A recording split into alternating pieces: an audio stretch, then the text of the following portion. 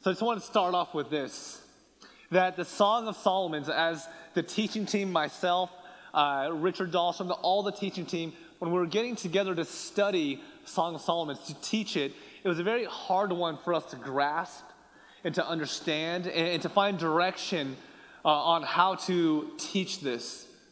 Because I will just say right now, throughout the next 8 weeks, that this sermon series will be very difficult for a lot of us.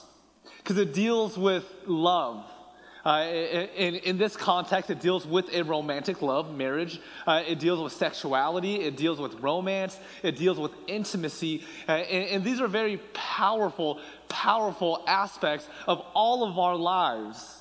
Because when it comes to love, especially an intimate love that requires romance, that requires just honesty and vulnerability, it's powerful because A, it's what we were all created for.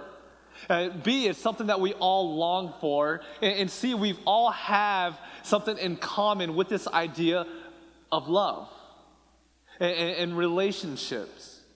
That we've all felt the joys of it. All of us, we've felt the joys of love. Whether it's from a spouse, a significant other, whether it's from family or friends. All of us, we have that commonality that we've all experienced the joys of love.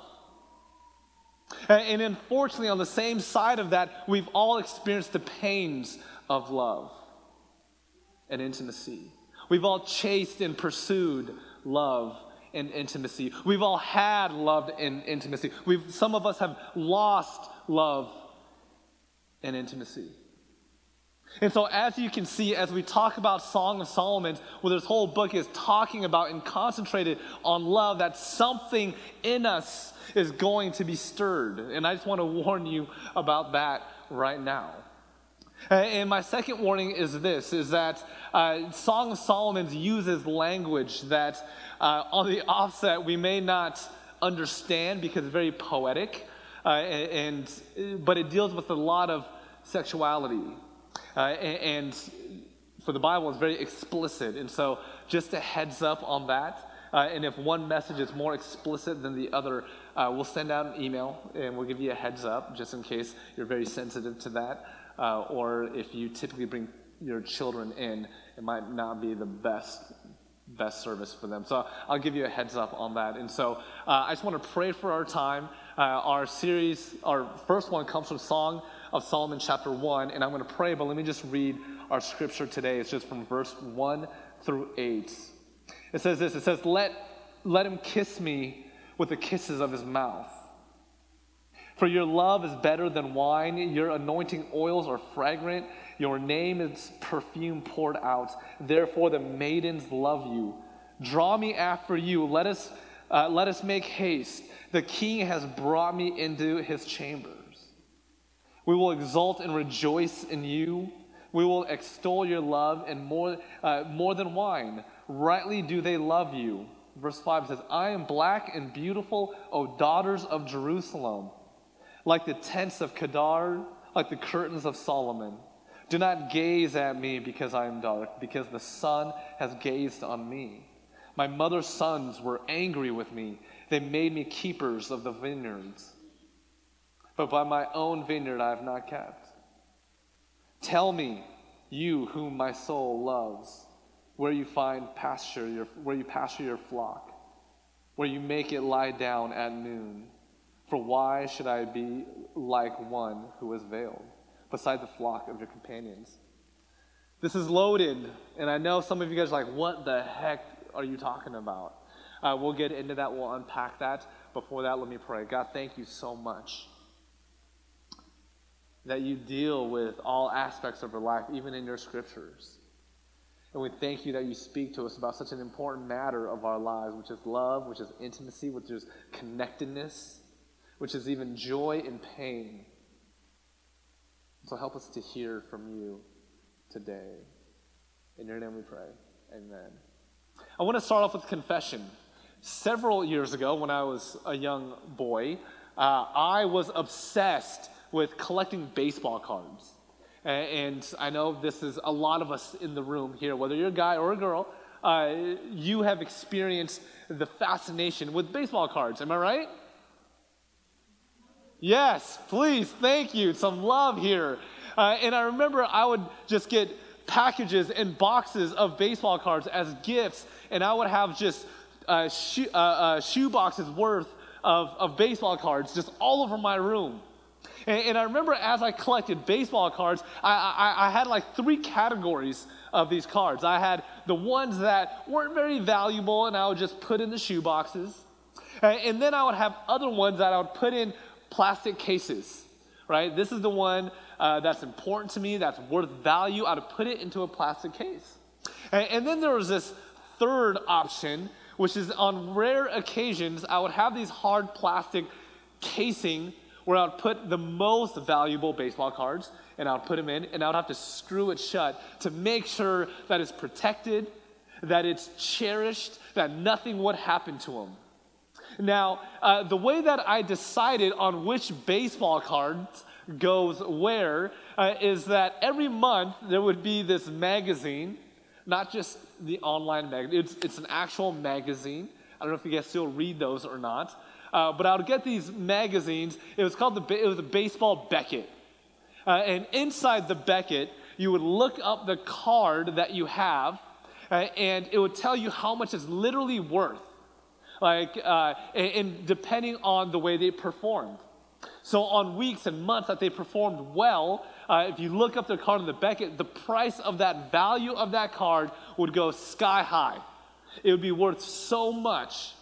And on the other side is if that baseball player did really bad that week, then the price of that, or that month, the price of that card would actually go down. The value of that card was strictly contingent on how well this person performed on the field. And again, if they did awesome, if they did well, their card would be worth a lot. If they failed, if they did bad, then the worth of their card would drop significantly. And I remember thinking about this story, thinking about how I would collect and separate baseball cards. And even though this comparison does very little justice to what we're talking about, this is true about our lives and our stories and the way we value ourselves in the midst of love and receiving love and giving love to one another. Because here's the deal. Somewhere along the way, we have been convinced that our own worthiness and value is something that can be achieved or something that can be attained, which is oftentimes contingent upon some metric of performance. When we do well, then our worth goes up. When we do bad, when we make mistakes, when we make poor choices, then our value, our worth goes down. And the problem with this then is that the worth of ourselves becomes very fluid. Right? Some days where we feel very worthy, we feel really good about ourselves. We have a lot of love for ourselves, which then allows us to see others as worthy, which allows us to love others the way that we understand that we are loved ourselves. But the problem is oftentimes that is contingent upon how we live, what we do, what we not do, and it ends up being fluid. And here's the big idea today, and this is how we connect the dots. It's this. It's to love and to be loved begins first by believing that you're worthy of it. To be able to love, which means to give love and to receive love, begins by understanding and believing, truly believing that we are worthy of that love. Because if we're being honest with ourselves this morning, some of us in here don't believe that about ourselves. We don't believe that we're worthy to give love. We don't believe that we're worthy particularly to receive love. Because again, it's based on this metric of what we do or what we don't do.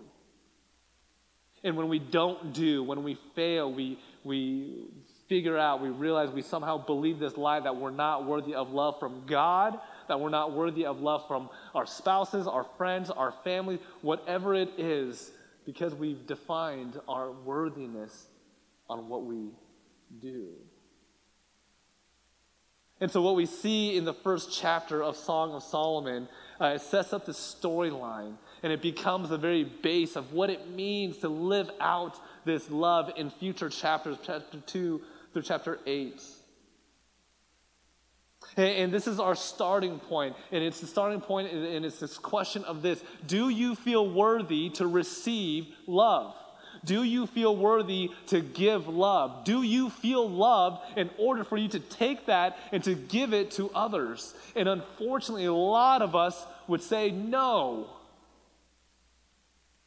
In the first chapter of Song of Solomon, this woman embodies this understanding of what it feels like and what it looks like to live out, yes, I do feel worthy. And it's lessons that we can grasp when it comes to love. And so basically, this is our starting point. This is where we need to be, right here, in order for us to go there. Yes, in the future chapters, we're going to be talking about sexuality. We're going to be talking about relationships. We're going to talk about loving one another. We're going to be talking about serving one another. We're going to talk about being connected with one another. But before we go there, the question starts here.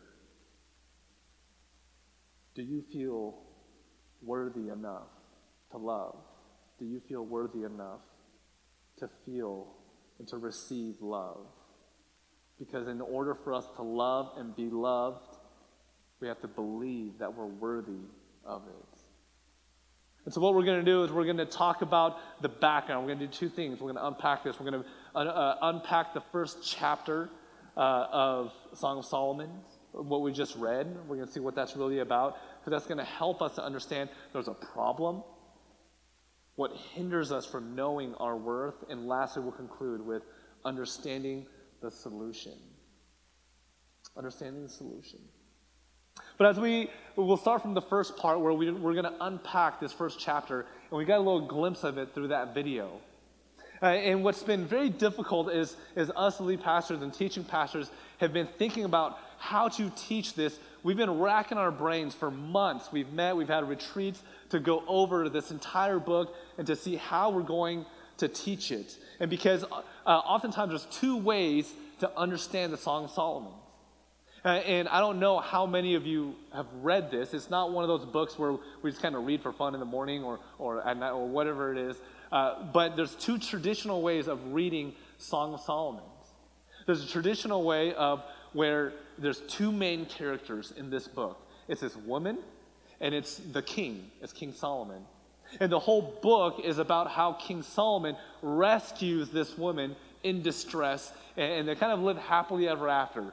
They go through some issues, throughout the chapters, which will look like, but it's this image of this weaker person, of this weaker woman, and this strong man pursuing this woman, and this woman in distress. So that's kind of a traditional way of reading Song of Solomon. But I would say, and all of us, all the pastors at Bethany, we would say and submit to you that there is a second way, a more accurate way of reading Song of Solomon, where there isn't just two characters. What we find is there's three characters. There's Solomon, King Solomon. There's the woman. But then there's this third party, another man, that fights for the affection of the woman throughout this whole chapter. And this woman is in a bind of, who do I pick? Do I go to this king, or do I fall in love and pursue the man who is pursuing me, this third party here? So it's kind of like, it's a love triangle. And a lot of you guys think the Bible's boring, the Bible's, but I tell you, the Bible is loaded with a lot of drama, right? And some of us, we love drama, don't we? No.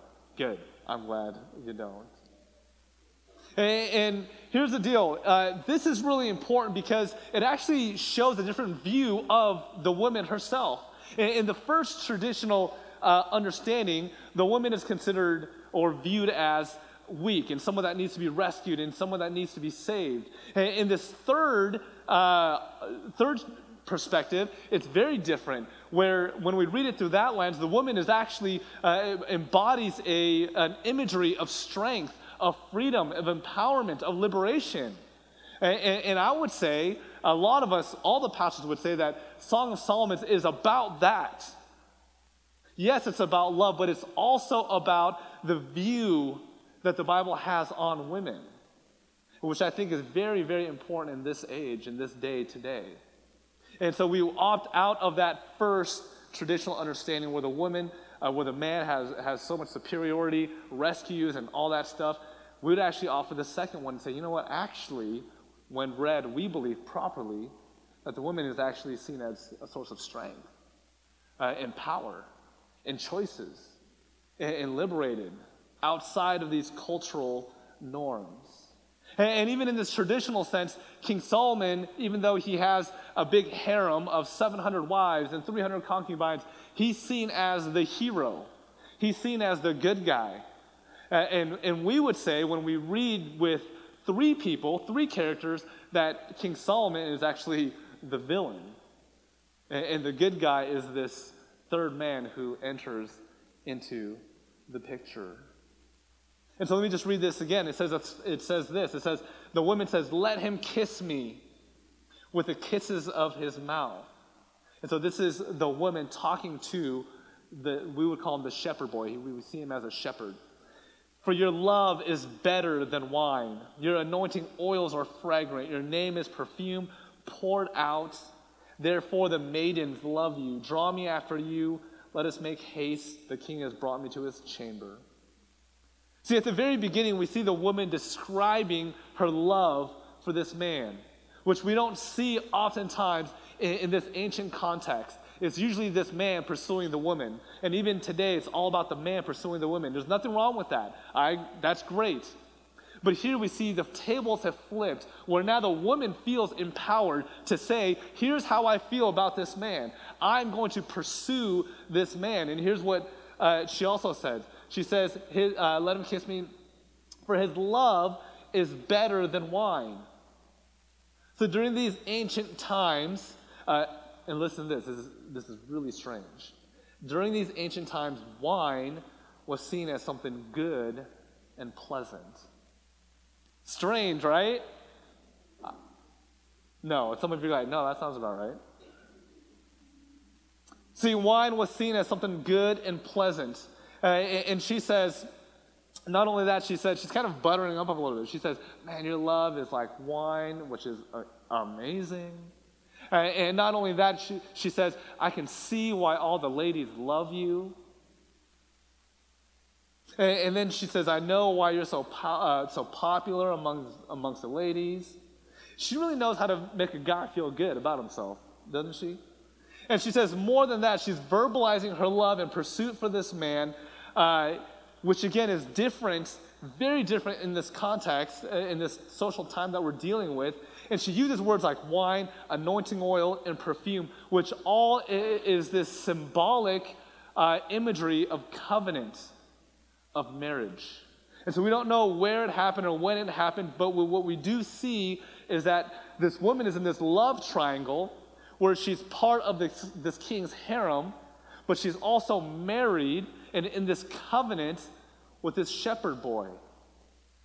And so she's with words like oil and perfume, again, all symbolic of covenantal marriage.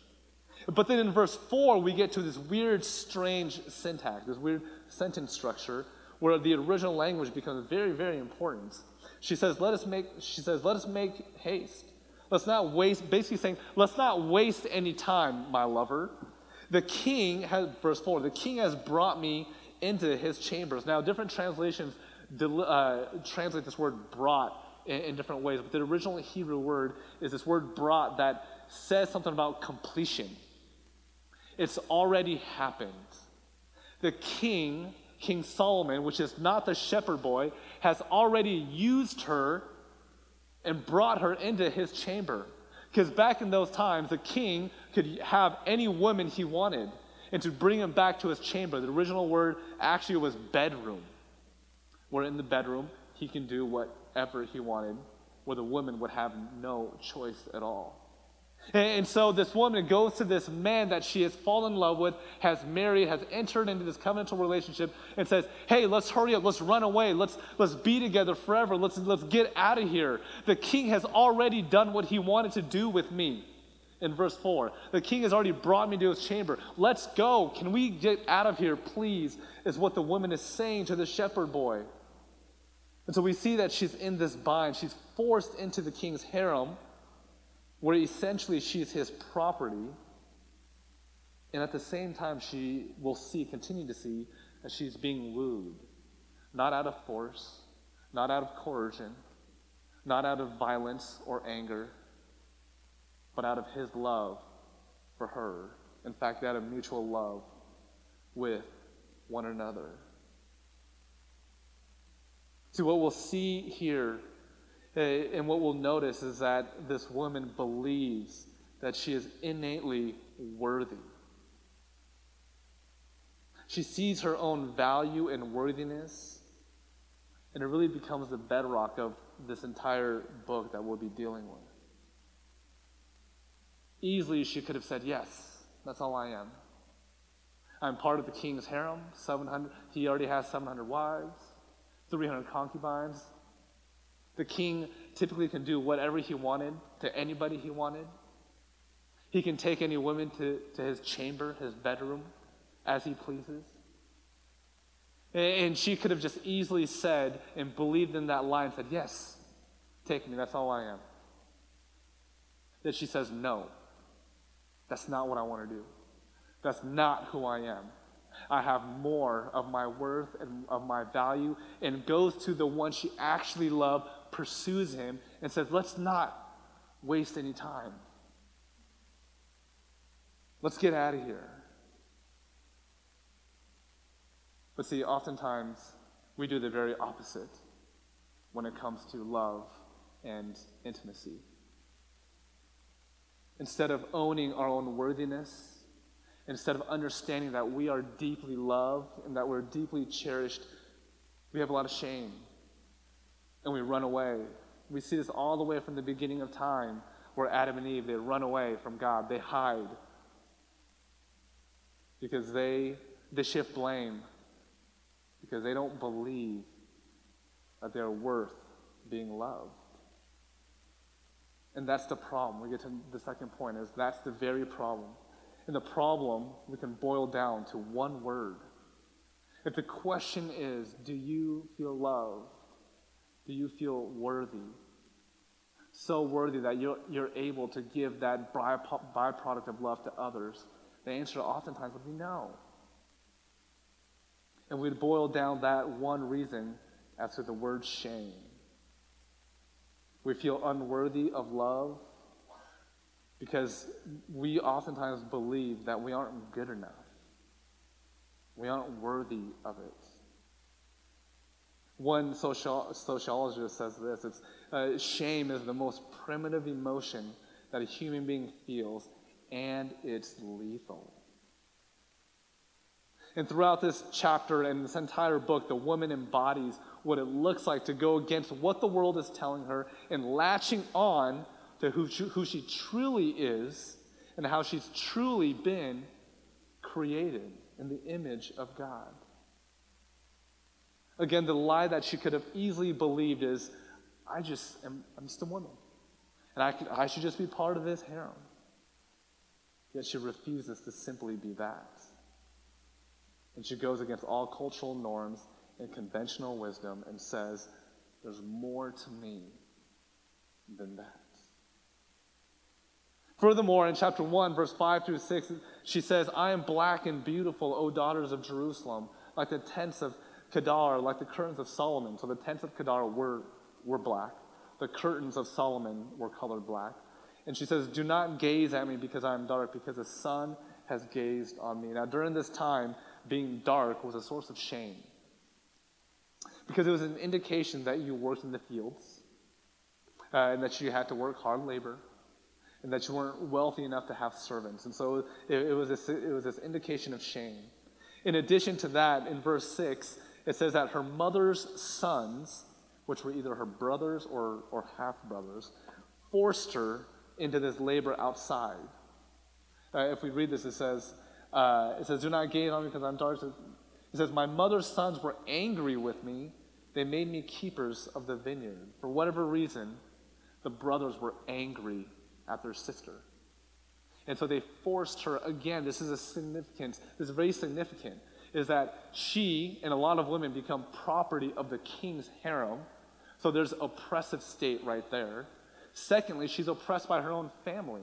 Is that as a woman, as a daughter, that the brothers and the father can treat the daughter as basically like a servant. It says out of their anger would force the daughter into work the vineyards. And so she's explaining, that's why my skin has a dark complexion right now. Which is interesting because I just got back from LA, from Santa Monica, and I spent like a few hours on the beach trying to get tan. So it's a bit of irony. And it didn't happen. I actually turned red. So, and that's a whole different story. And so again, during this time, she was trying to explain, yes, I see that my community, my sisters of Jerusalem, my friends are giving me that look because of the complexion of my skin. And I'm telling you, the reason why that is because my brothers were angry with me and I had to work the fields. And even though that oftentimes that would bring a source of shame, she would say, but don't look at me that way. I'm not just part of a harem. My identity is not just based on my complexion. There's more to me than all of that. See, she has confidence. She advocates for herself. And again says, do not look at me that way. Even in the face of oppression from culture, from her family, she knows something about herself. And that something is that she is worthy no matter what.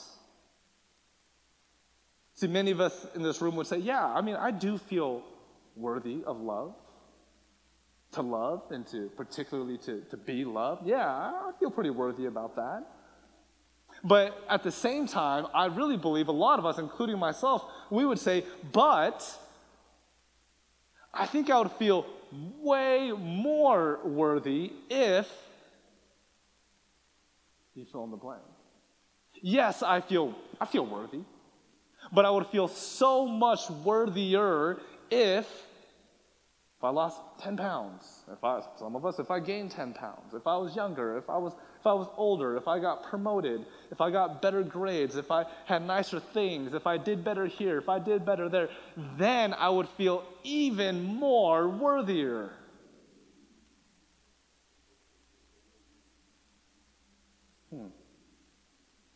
So the one reason why her brothers may have been angry is because of her relationship to the king, which again was not of her choice at all.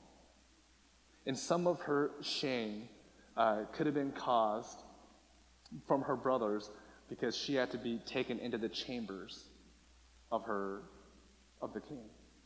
And so perhaps that's where shame for her did fall into place. And so for a lot of us, even though we feel worthy, there's still that sense of shame.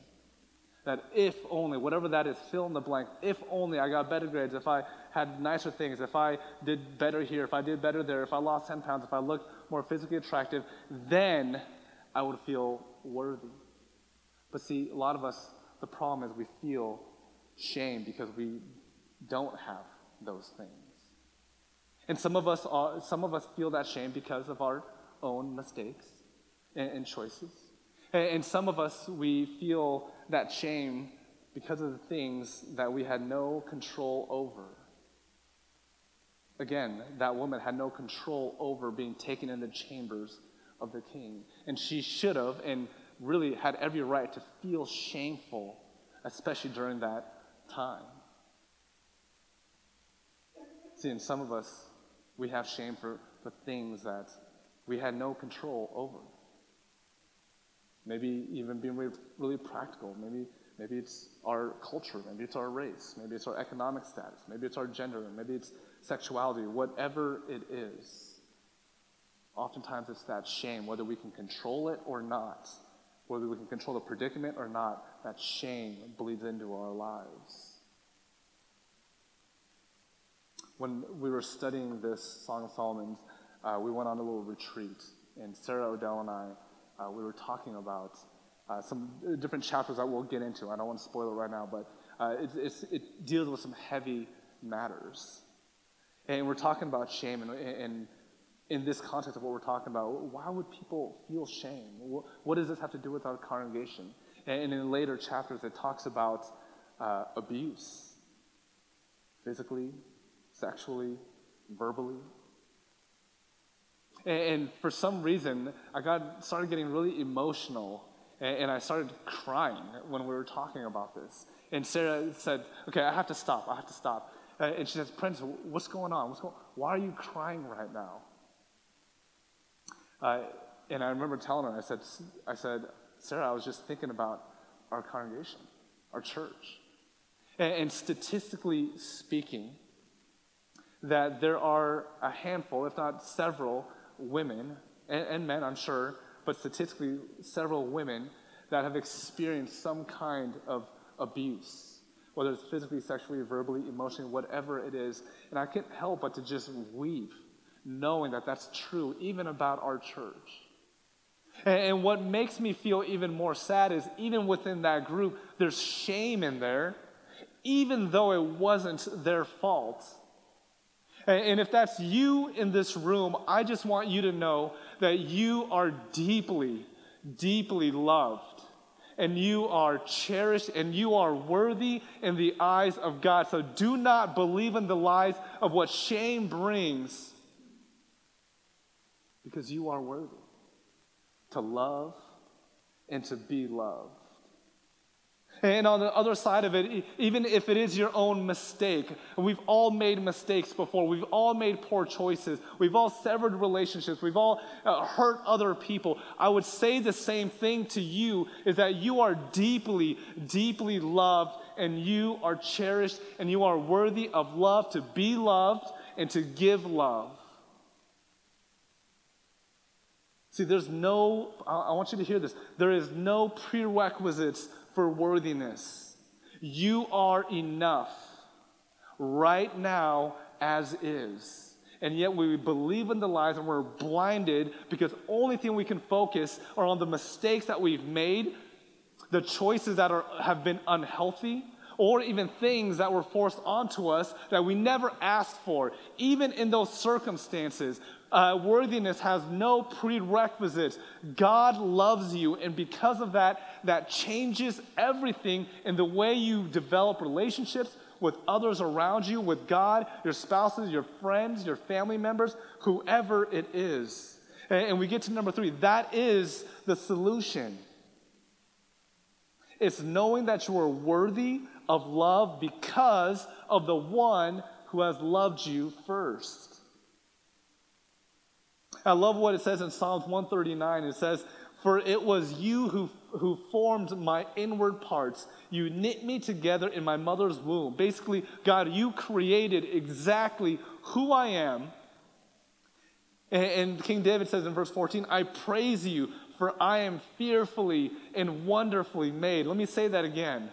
King David, he says, "I praise you, God, because I know that you have made me fearfully and wonderfully. Wonderful are your works, that I know very well." Do you believe that? Do you believe that you are fearfully and wonderfully made?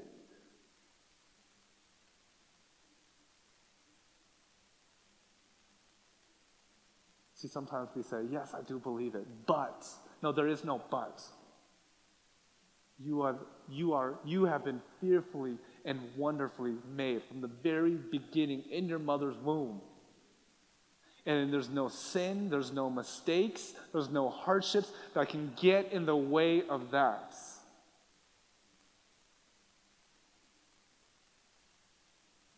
And that changes everything. That changes everything. And in 1 John 4:19, it says, we can now love.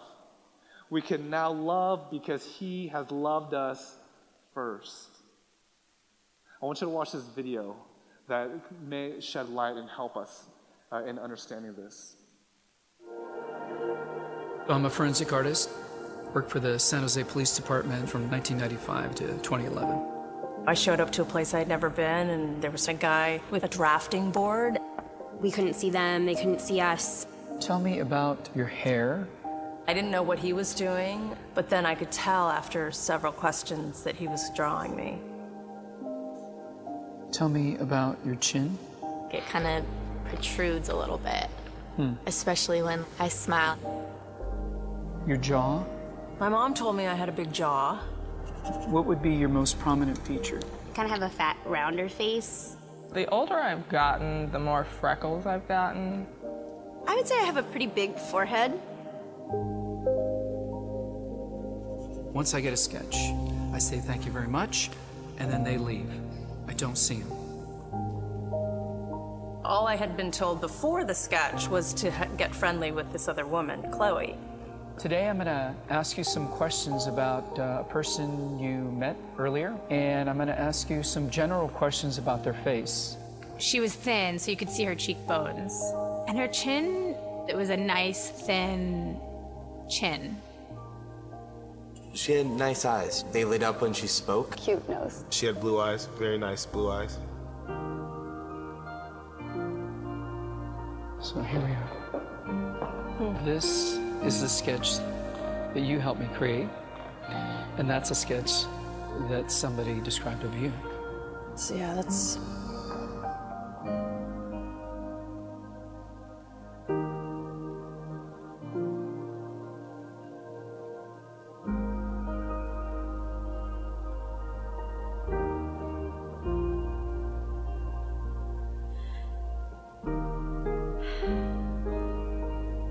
She looks closed off and fatter, sadder too. The second one looks more open, friendly, and happy. I should be more grateful of my natural beauty. It impacts the choices and the friends that we make, the jobs we apply for, how we treat our children. It impacts everything. It couldn't be more critical to your happiness. Do you think you're more beautiful than you say? Yeah. Yeah. We spend a lot of time as women analyzing and trying to fix the things that aren't quite right. And we should spend more time appreciating the things that we do like.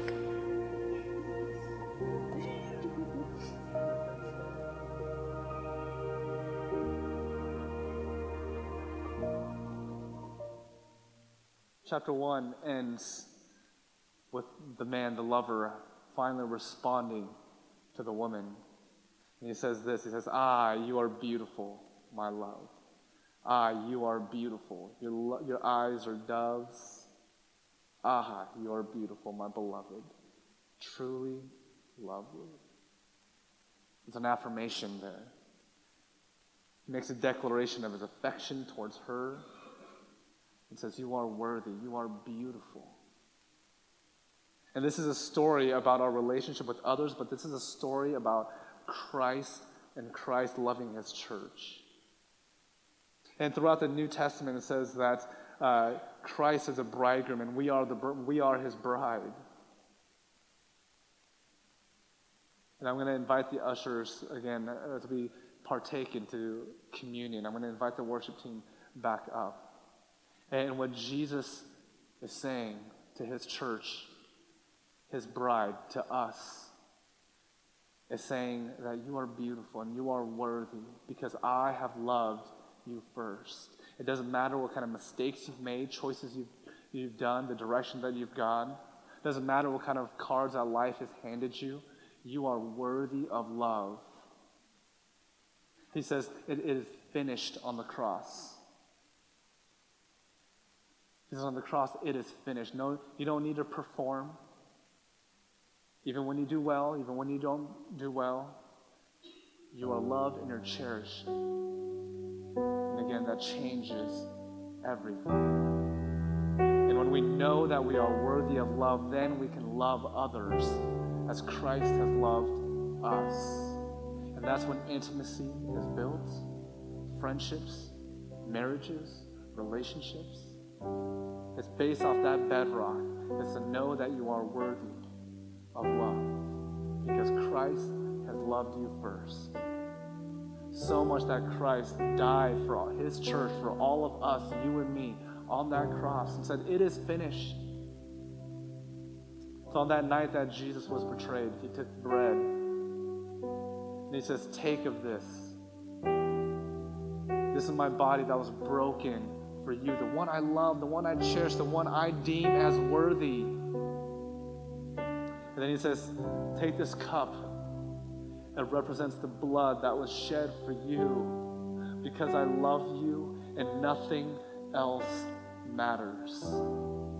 And may this change everything about us, about the way we view ourselves and the way we view others. Become sacred. Last week I did, and this is just a quick story, last week for the first few times I did hot yoga. And I know we're at a church, so if you have a problem with that, I just stretched in a hot room with others. And as I was getting up, as I was slowly getting up, the yoga instructor said, "Hey, when you walk out, be careful. The person next to you is sacred. Let them have their sacred time." And as I was walking out, just be careful not to disrupt others. That word just came to mind, that these people here, whether I know them or not, they're sacred. And I know that because I know I'm loved by Jesus Christ. And so this table is for everybody. At your time, we'll go inside and out. You'll take the bread that represents Jesus' body. You'll dip it in the juice. It's not wine, it's juice. It's gluten-free. You can go around and you can partake. Let me pray. God, thank you that you have shed your blood. You have broken your body so we know that we are worthy of your love. And out of that, we can love others and be loved so freely